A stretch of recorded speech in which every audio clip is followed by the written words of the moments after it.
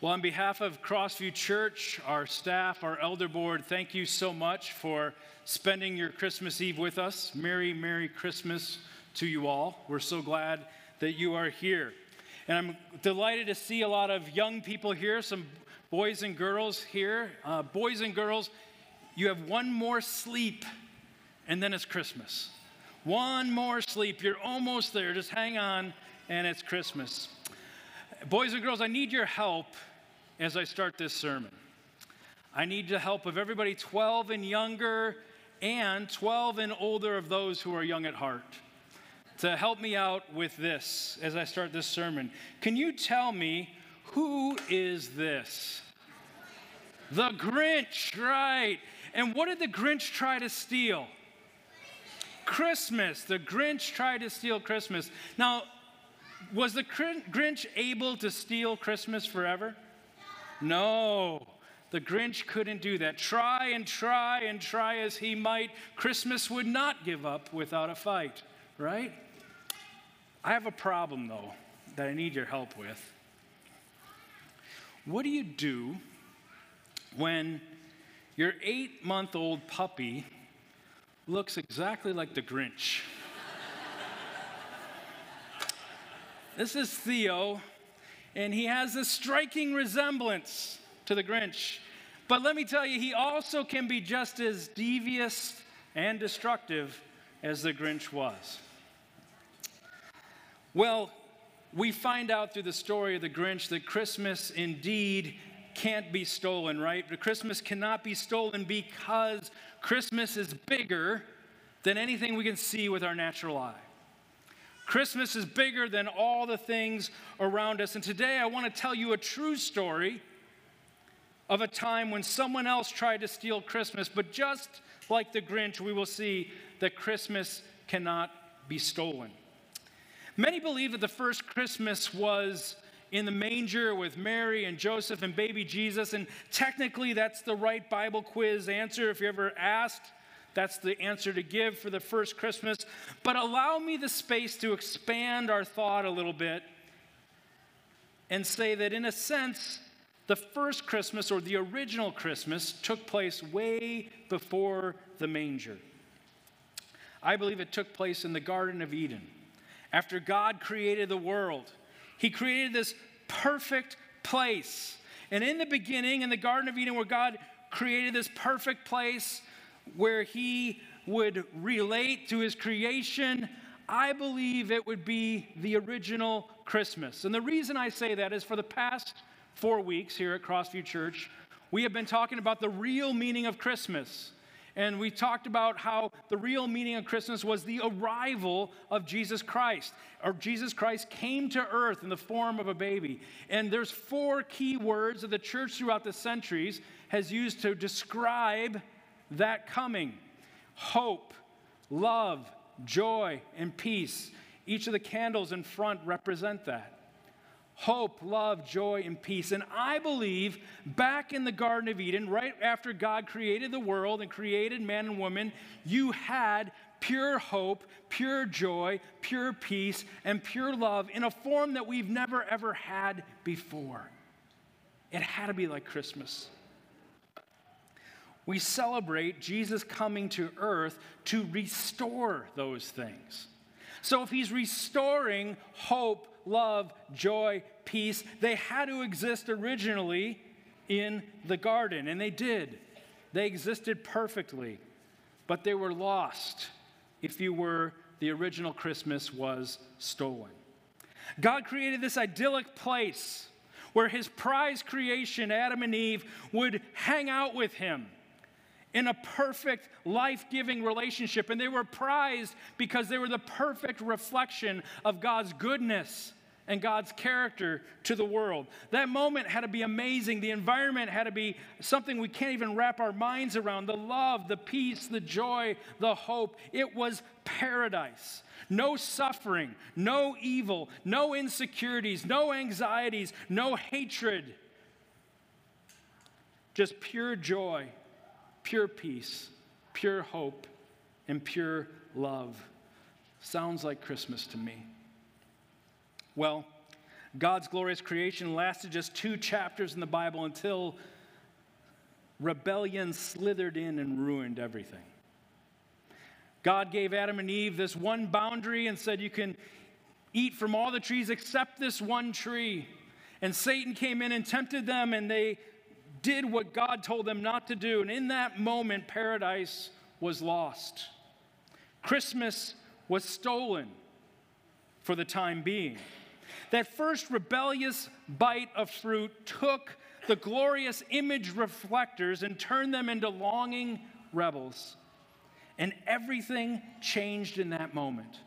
All humanity and the condition of the world was affected by that time. C.S. Lewis wrote a story called The Lion, the Witch, and the Wardrobe. And in this story, there's a place where most of the story takes place called Narnia, and it's kind of a wintry place. And Narnia represents the world after that rebellion, after that fall. And C.S. Lewis in his writings describes Narnia this way. He says, Narnia was like winter without Christmas. We can easily picture that, given where we live, can't we? Especially the last few days. Winter without Christmas. Can you imagine if it wasn't Christmas Eve, and you can imagine if there wasn't Christmas tomorrow? Today would just be a miserable winter day, wouldn't it? That's what it felt like when paradise was lost. The consequences for Adam and Eve's sin changed the world forever. From that point on, the world experiences pain and struggle and conflict and curse, and this thing none of us can escape called death. None of that existed before that rebellious time in the perfect original Christmas. The original Christmas was a beautiful place, being with God, hanging out with the most amazing person in the universe, life without sorrow, life without pain, life without loneliness, life without brokenness. And then all was lost when Christmas was stolen. But God loved us so much that He didn't want it to stay that way. He loved us so much, He didn't want us to stay that way. And we call God's rescue and restoration plan the gospel. And what I love about the story of the original Christmas being stolen is not long after that happened, God immediately steps in and gives us a glimmer of Christmas hope. He gives us a glimmer of gospel hope. Because He says to Satan after that act, immediately following, one is coming who will change this, and yes, you will strike his heel, but he will crush your head. Meaning Jesus Christ is going to come.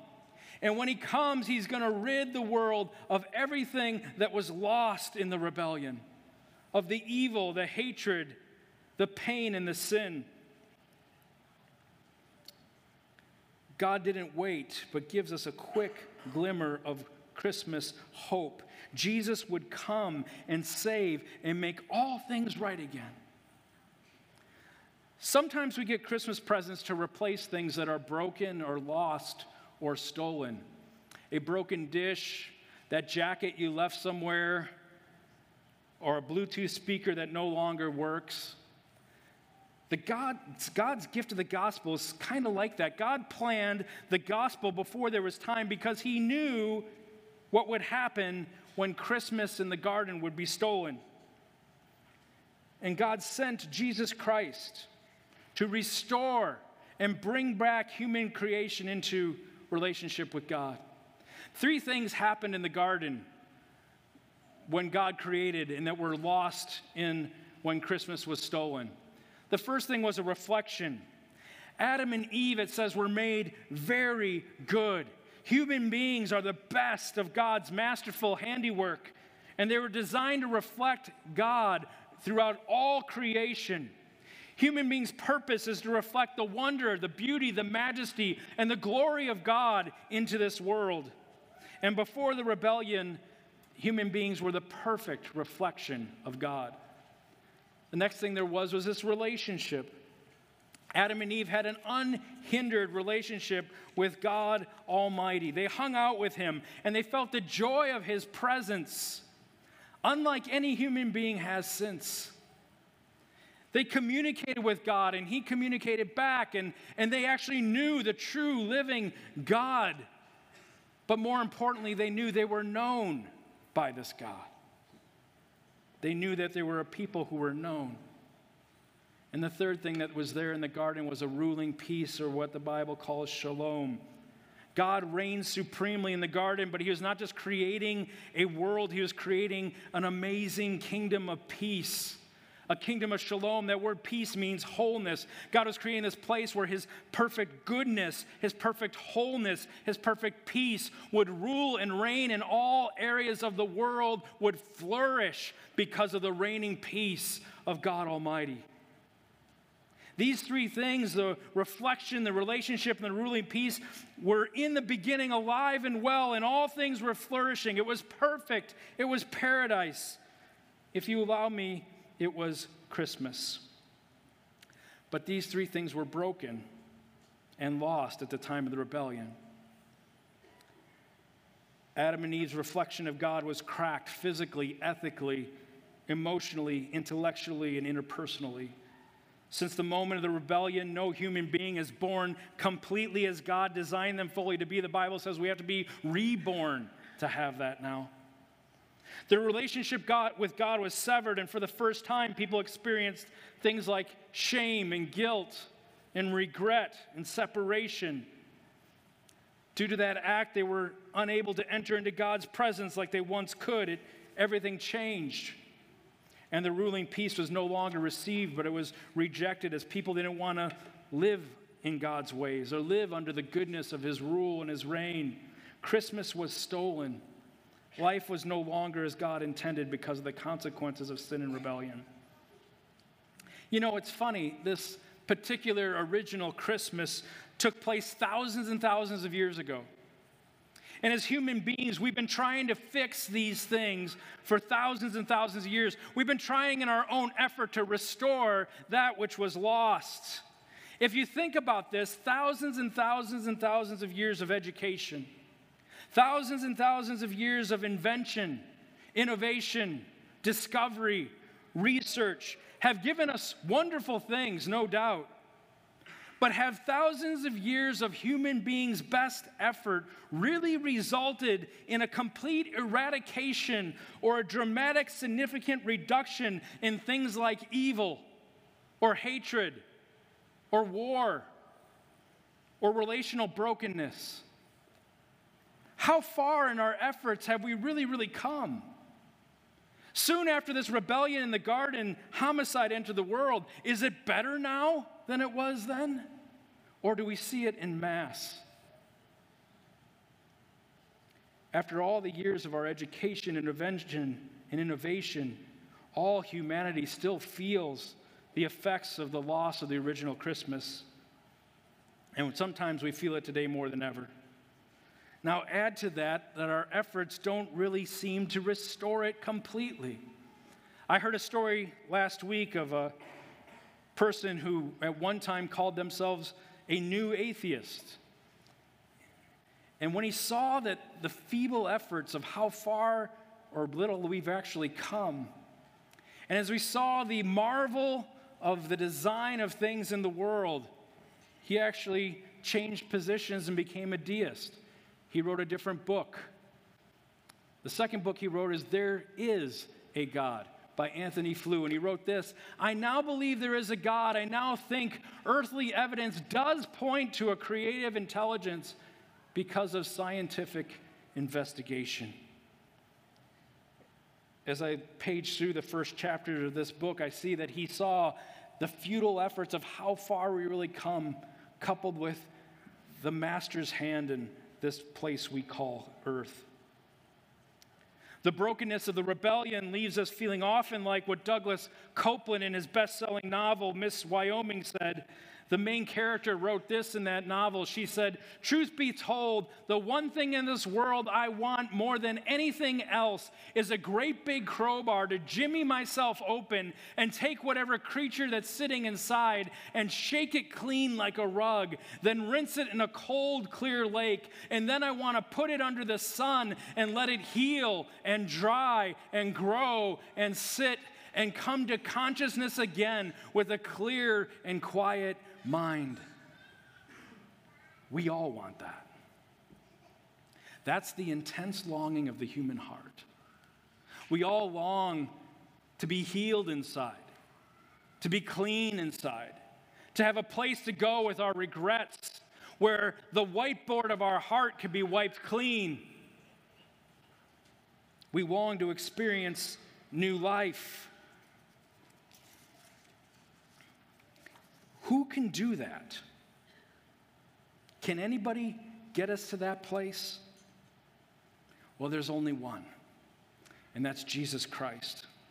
And what we celebrate today, Jesus Christ coming to earth, was the unfolding of God's rescue and renewal and restoration plan. What did God do with a reflection and relationship and ruling peace that was broken? He sent the gift of his Son to redeem and restore and recover what was lost and make us new again. Jesus' mission was to transform and make new sinners and rebels like you and me who long to be clean and healed and new. Jesus' mission was to transform sinners and rebels like you and me so that once again we can fully reflect the glory of God and live in relationship with him. Relationship, reflection, and ruling peace were lost, but Jesus redeems, restores, and recovers. That's what we celebrate this evening. Jesus came to earth in the form of a human being to save us. He came to redeem us, to reflect God's glory. He came to forgive us and restore us into a relationship with God again. And he came to move our hearts to surrender to his wholeness, to his goodness, to his peace, that we might flourish and flourish for eternity. This is the gospel. This is the good news. But see, the thing is, it's not just good news. It's the best news ever. And we celebrate it this Christmas season. It is the only way we can be totally free from the effects of the fall and complete the rescue plan so that we all will be restored. One day when Jesus comes again, the full effects of that original Christmas that fell will be completely done away with and completely made new. And in the meantime, any human soul can find forgiveness, cleansing, peace with God, and a relationship that makes you new. This gospel of Jesus Christ saves you, and this gospel of Jesus is for everyone. The Apostle Paul wrote this, "For I am not ashamed of the gospel, because it is the power of God for salvation to everyone who believes." Think about that. Let that sink in. Everyone who believes. There's not much in our world today that can be applied to everyone. But this gospel is applied to every single person, the rich and the famous and the poor and the least known, the lonely and to those who are surrounded by the love of many, for those who feel they have nothing and for those who feel they have everything. It's for the person who's trying to be a good person and the person who's set on doing evil. It's for the seeker, the atheist, the Muslim, the Buddhist. It's for all those who know who they are and for those who are trying to figure out who they are. It is for those looking for God and for those not looking for God. This is a gospel for all people, and Jesus Christ is the ultimate Christmas present because he comes to every human being offering joy, peace, love, and eternal hope and meaning and fulfillment. And an eternal life that we can face death without fear, knowing that when we die, we will be with him forever. And we don't have to do anything to earn this gift of Jesus, but we do have to do something to receive it. The Bible says we need to turn our hearts towards God and believe in what he's done. Just as you receive a Christmas gift by opening your hands, you receive the gift of Jesus by opening your heart in faith to believe and turn your life to him. The person who believes, who invites and surrenders Jesus into their life will be transformed and made new and live forever. This Christmas, I encourage you to open your heart and receive the gift of Jesus Christ into your life. Because Jesus Christ will come in and he'll redeem and he'll restore and he'll recover what was lost. And when he does that, Christmas can never be stolen from you ever again. Let's pray.